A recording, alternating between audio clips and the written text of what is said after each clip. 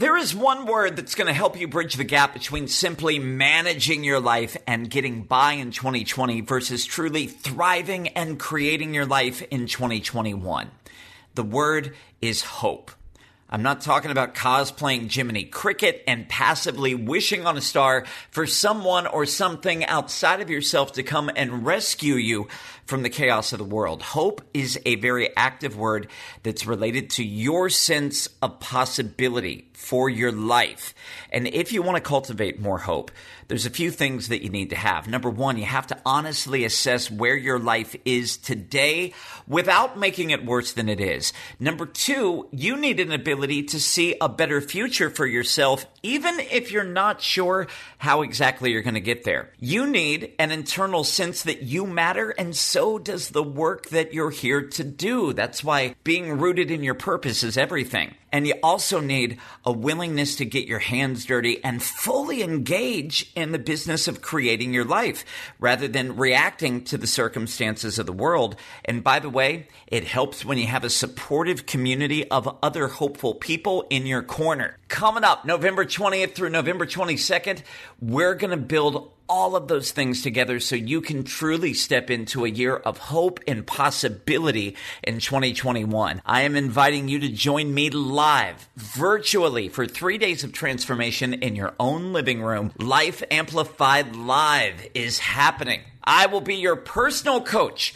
for 3 days, helping you get crystal clear on your purpose. Plus, we're going to identify and remove all the blocks that are in the way of you creating your next level of success, happiness, and fulfillment. Get all the info and the ticket link by going to my website, creativesoulcoaching.net, or you can click the link right here in the show notes. I will see you starting November 20th for Life Amplified Live. And now, how to transform your life by living through inspiration instead of chasing validation. This is going to be a great one. Stay tuned. My name is Dan Mason.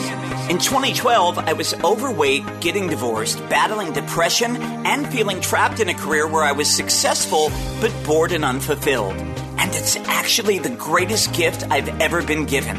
I used my pain as a springboard to discover my life's purpose. Now, I want to share the same tools and strategies which help transform my life with you, so you can live Life Amplified.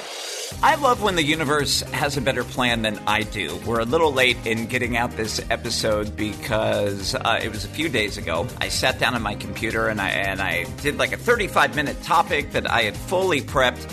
And then I sent the audio to producer Matt and then realized I didn't have my microphone plugged in. So it sounded like I was literally broadcasting from inside a tin can. But you know what? What I've realized in hindsight is that the topic that I was going to discuss is not the one that needs to be said.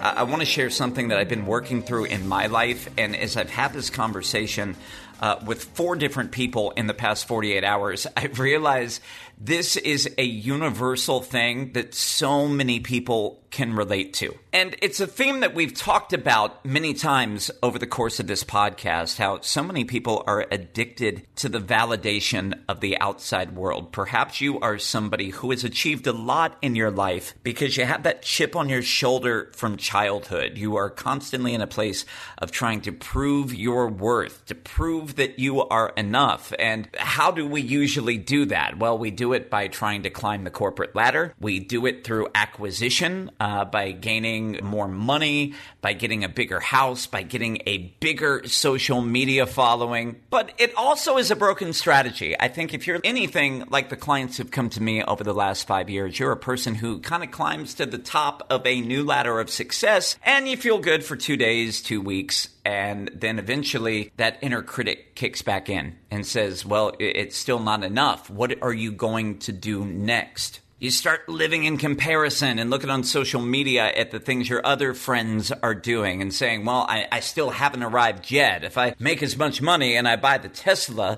like, Amy and George down the street, then I'll be enough. Or, hey, if I get to this next level of my career and a new title, I will feel enough. But the energy that you take into any new goal is usually the energy that you finish with. If wherever you're starting from is a place of I'm lacking, I'm not enough, I'm not valuable enough, I'm not loved enough, you can chase and strive and you can run on the hamster wheel, and sure enough, you're still going to have that same energy with you once the euphoria of hitting the goal dissipates. And it's something I've been working through on my own with my coaches and therapists, and something that I thought that I had left behind when I left behind radio. But if I'm being truly honest with you, there is a part of me that, for all the success I've had over the course of my adult life, nearly 2 decades as an executive in the radio industry, and now,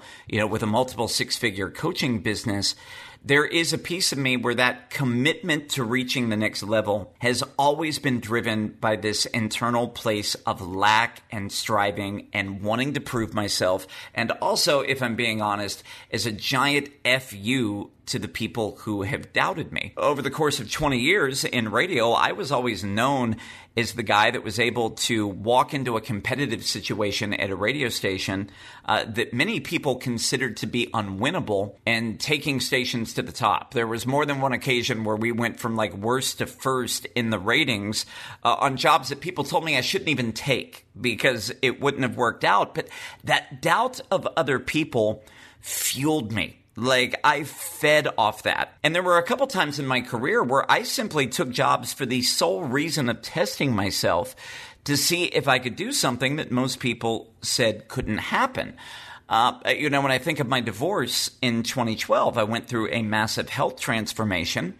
But even though there was part of me that wanted to look better and be more confident, I was more driven as giving a big middle finger to my ex-wife, especially because there were issues with another guy, and I wanted to make her regret it. I wanted to do something so awesome that it would get her attention, which I'm so not proud of to admit that, but there was an energy of that back when I was in the actual trigger in 2012. And even when I think about, my coaching business and my podcast, when it really took off at the end of 2017 and into 2018, when, I 6x'd my business in a very short amount of time, there was still a big piece of me where I was driving to prove myself to my dad and stepmom, who told me on a regular basis that I wasn't qualified to help people because I didn't have a psychology degree and that I should just go back to radio. There was a big piece of me that wanted to prove my ex-girlfriend wrong. We had just split up in a relationship, and she would tell me that, making 6 figures as a coach, is it possible that nobody could do that? And here's the thing, that doubt of other people and that chip that I had always carried on my shoulder, motivation's motivation. And the results that I got were always good on the surface. It was absolutely a winning formula. And if you're somebody who is in that energy of wanting to strive and prove yourself, even if you're not sure, I reached a point here in this coaching business where I still felt like I needed to prove myself and grow and scale more. And I don't even know who I was trying to prove it to at this point. I think that that's the thing, is we carry these stories and the identity of not being enough, or still relating to ourselves as the kid that got bullied on the playground or picked last for kickball, or as the person who got their heart broken, that we just are in this energy of striving and we don't even know who we're trying to prove ourselves to. Now, there's no good or bad about it. It is what it is.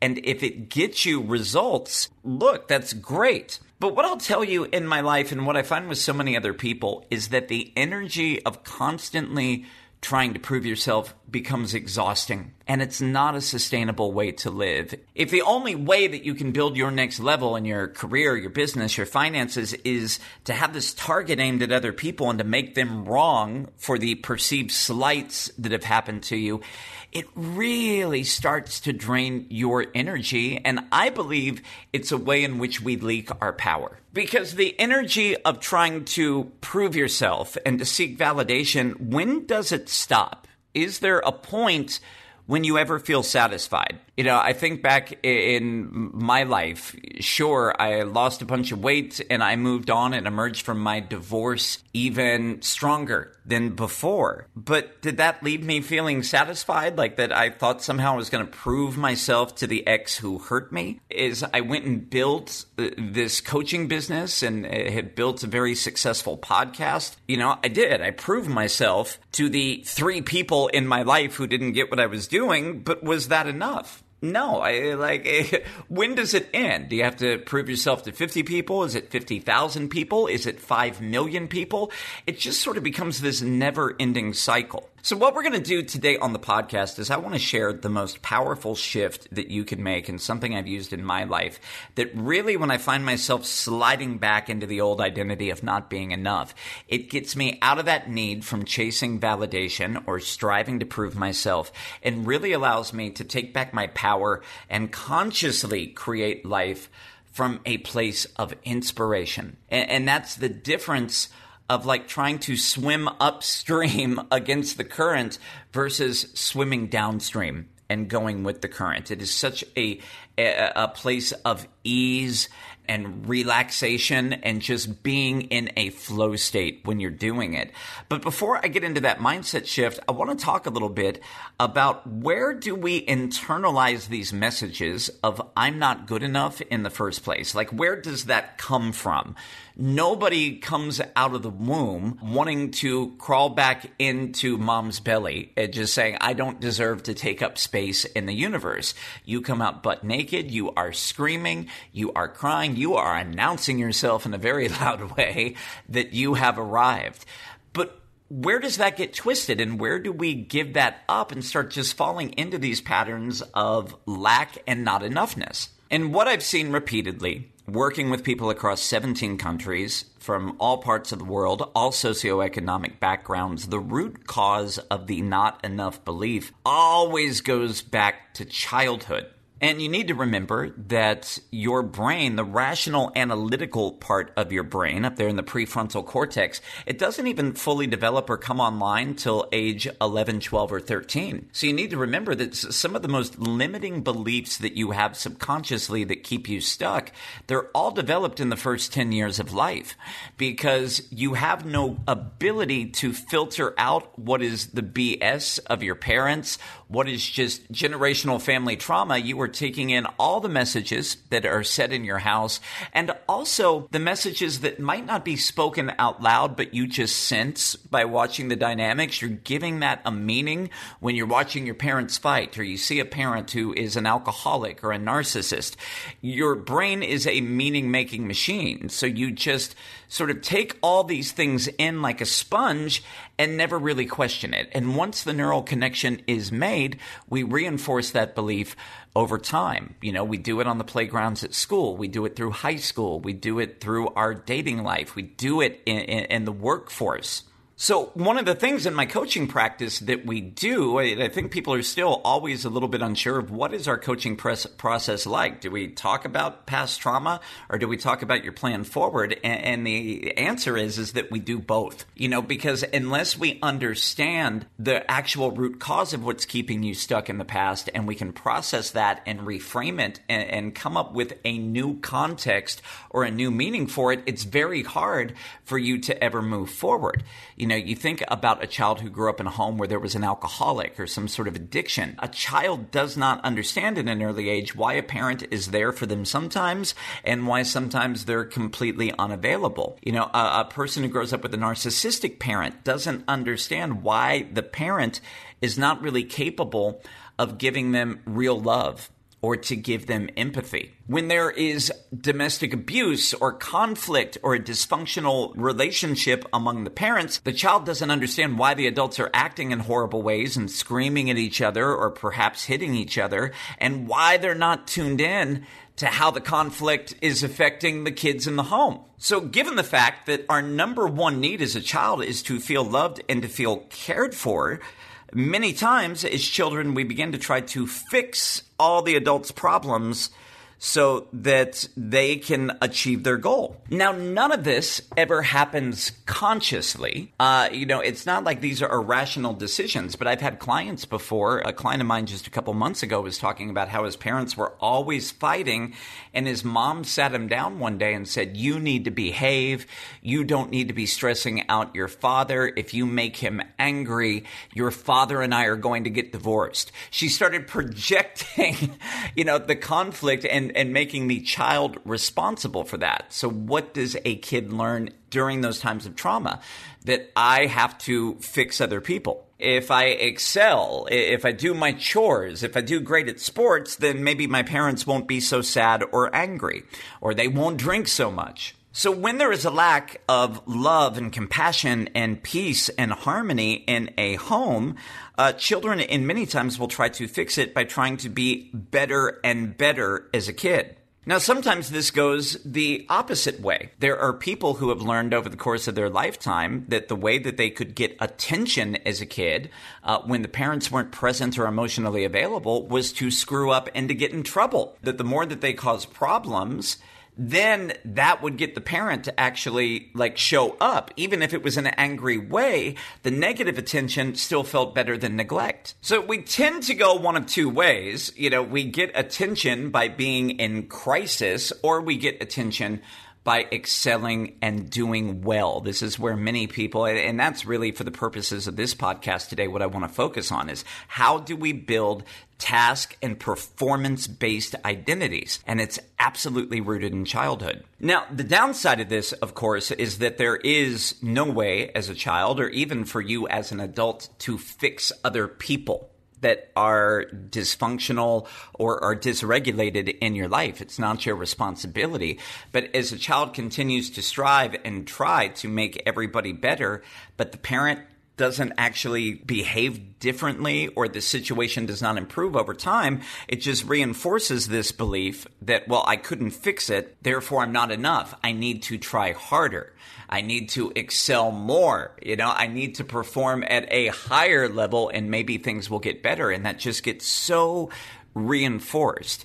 And the challenge for many people when it comes to their personal development path is a lot of times we think that having the aha moment and understanding that the way that we got love from our parents was to make the honor roll and to be a high achiever, that we think that aha moment is enough to change it. And that's not really how it works, unfortunately. The aha moment is actually just the beginning of the marathon and not the finish line. And you're also not going to clear away all the negative beliefs simply by doing positive affirmations and telling yourself you're okay. In fact, many of you might have tried that before.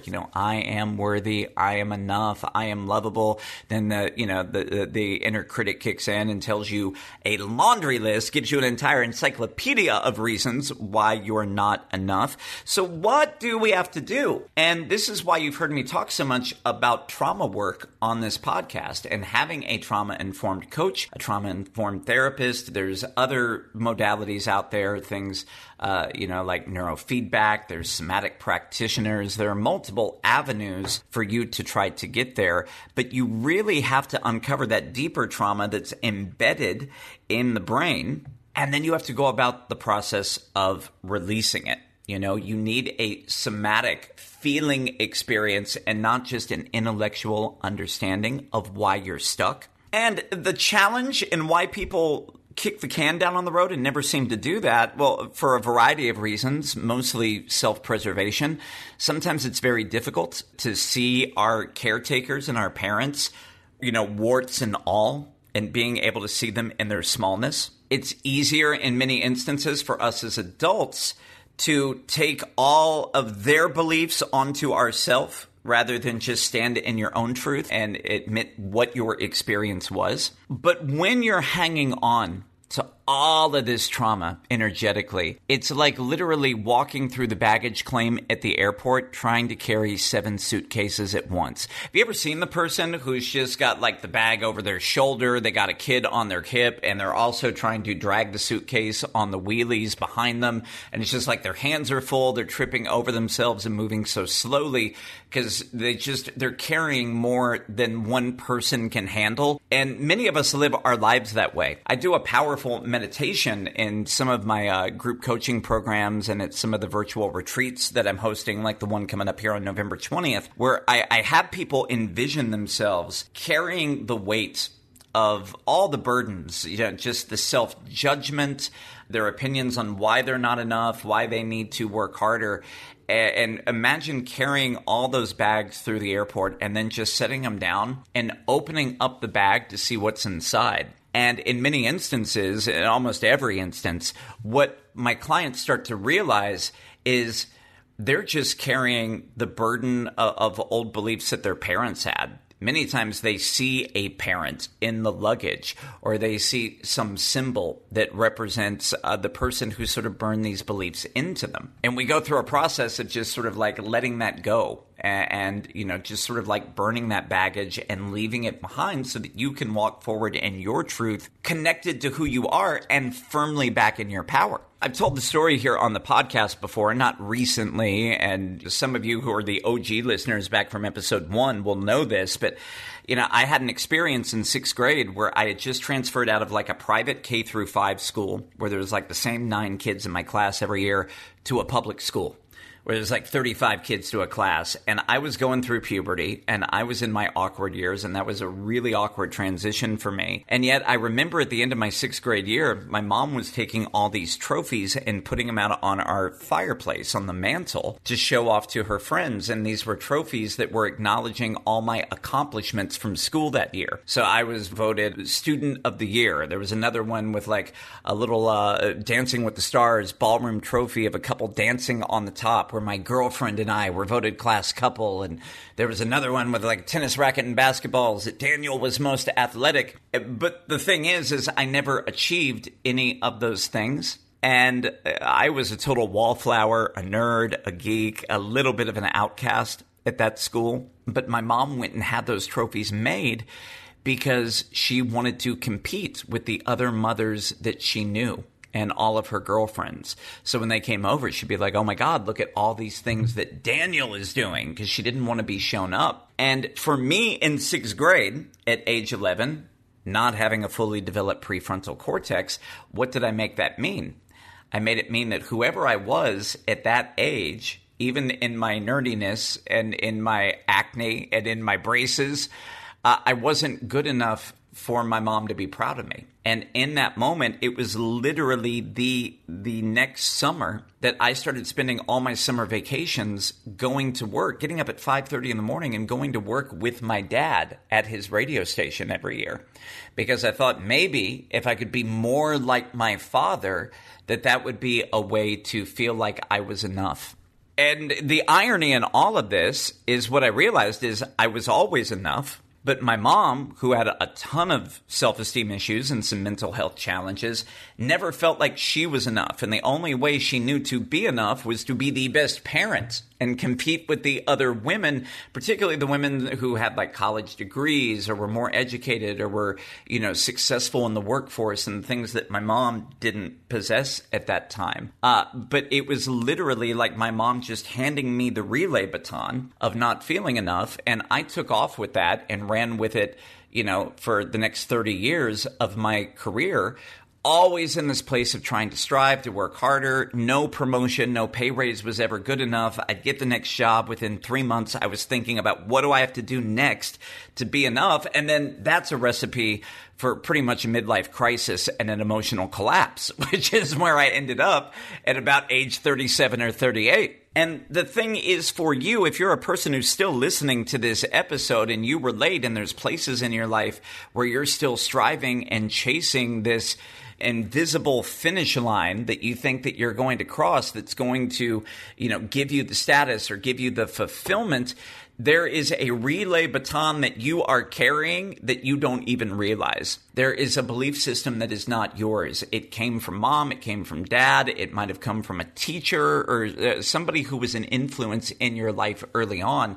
The quicker that you can get clarity on that and do the work, do the deep work to heal it, well, that's what's going to help you change your life forever. And I want to finish up this episode today by talking about the mindset shift. If you're a person who is just constantly living in the pursuit of validation, well, then what do you have to do to get out of that? How can you just live your life, fully enjoy creating from inspiration, knowing that you're enough, and just doing your life's work? And I can tell you what I know to be true in my life. The moments of joy for me in my coaching business are not the times when I've hit like a new personal high for record income. It was never about making $41,000 in a month, the time I did that. I felt really awesome about myself for about 4 or 5 days, and all I did after that was think, oh, well, how do I grow to 50,000 a month? It wasn't launching a #1 podcast globally on Apple. I felt really good for the 2 days I was at #1,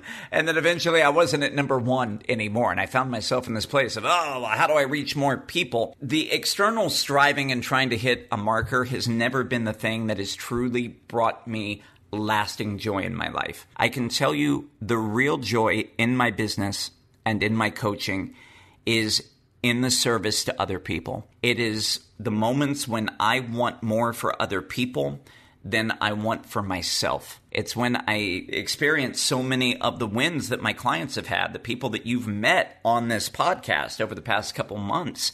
When I think of, people like Claudia, who was the burned out school teacher who left her state job behind and earned her first $20,000 in 90 days starting a private tutoring business in the pandemic.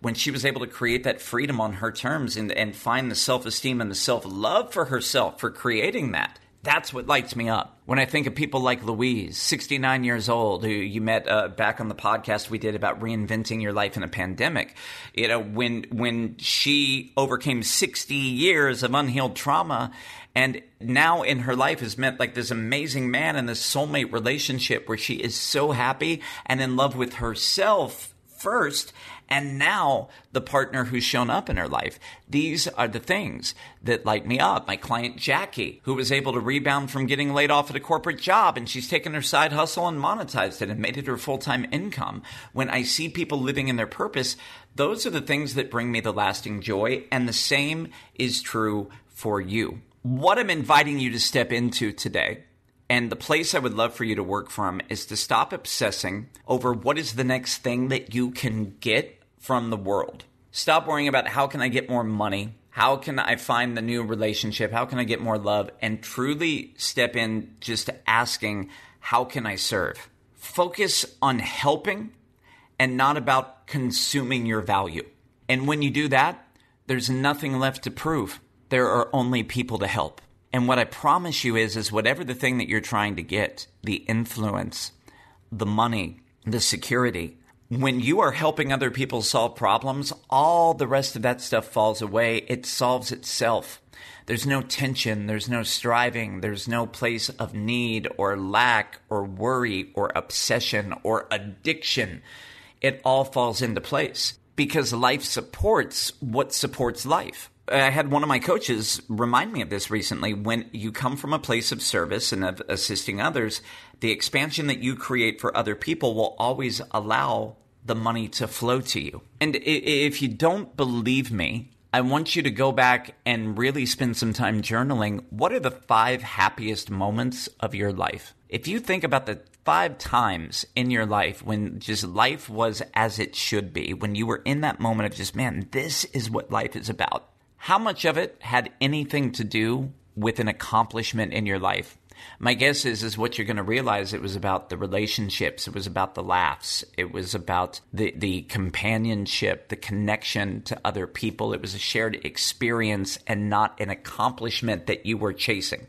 And there's nothing wrong with accomplishments. We should be proud of ourselves and we should value that.